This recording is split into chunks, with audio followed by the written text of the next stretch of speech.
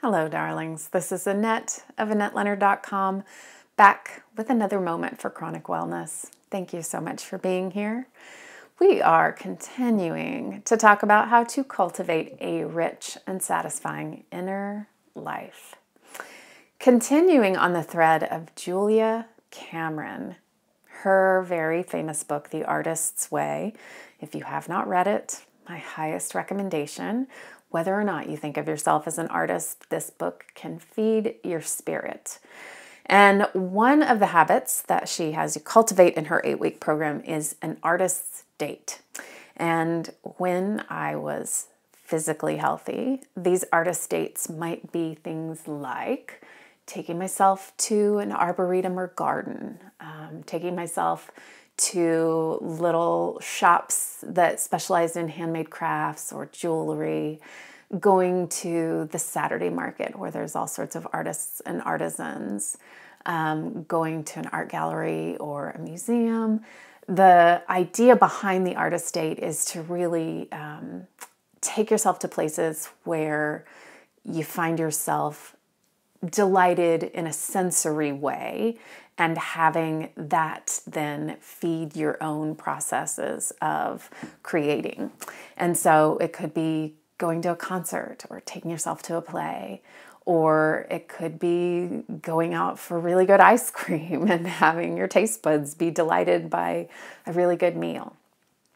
And so transforming this practice to something that I can do at home has worked out to be finding sources of inspiration online. And of course, there's no shortage of those sources.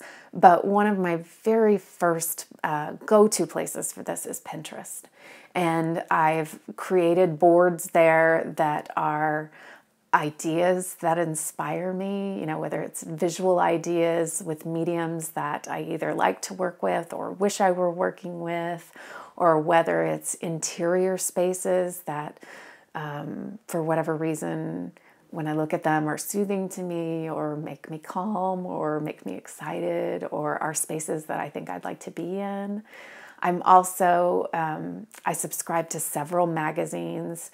And as I'm going through the magazine, if there is any person that I find interesting, I immediately just go online and pin that person's website or blog, or look up the book or article that's being mentioned so that I can go back later and get more information about them.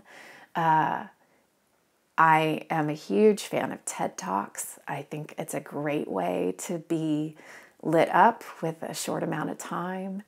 I really love the short essay series that has been featured heavily on NPR called This I Believe, which is just these, I think, 1,000-word essays about things people believe in.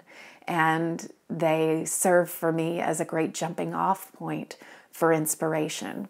And so I'm very intentional about setting aside time to take myself on virtual artist dates, since I'm no longer very often getting out to take myself on physical artist dates, as a way to very intentionally seed and feed my creative and psychosocial and intellectual self, and keep drawing new ideas and new sources of inspiration to me. The most big museums now also have virtual tours on the website. And so I can go to the Museum of Modern Art in New York City from the comfort of my couch.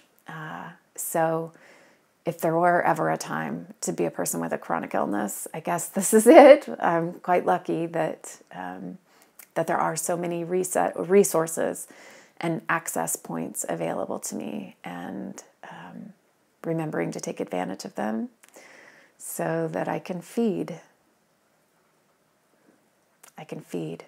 myself, my spirit, and continue to find ways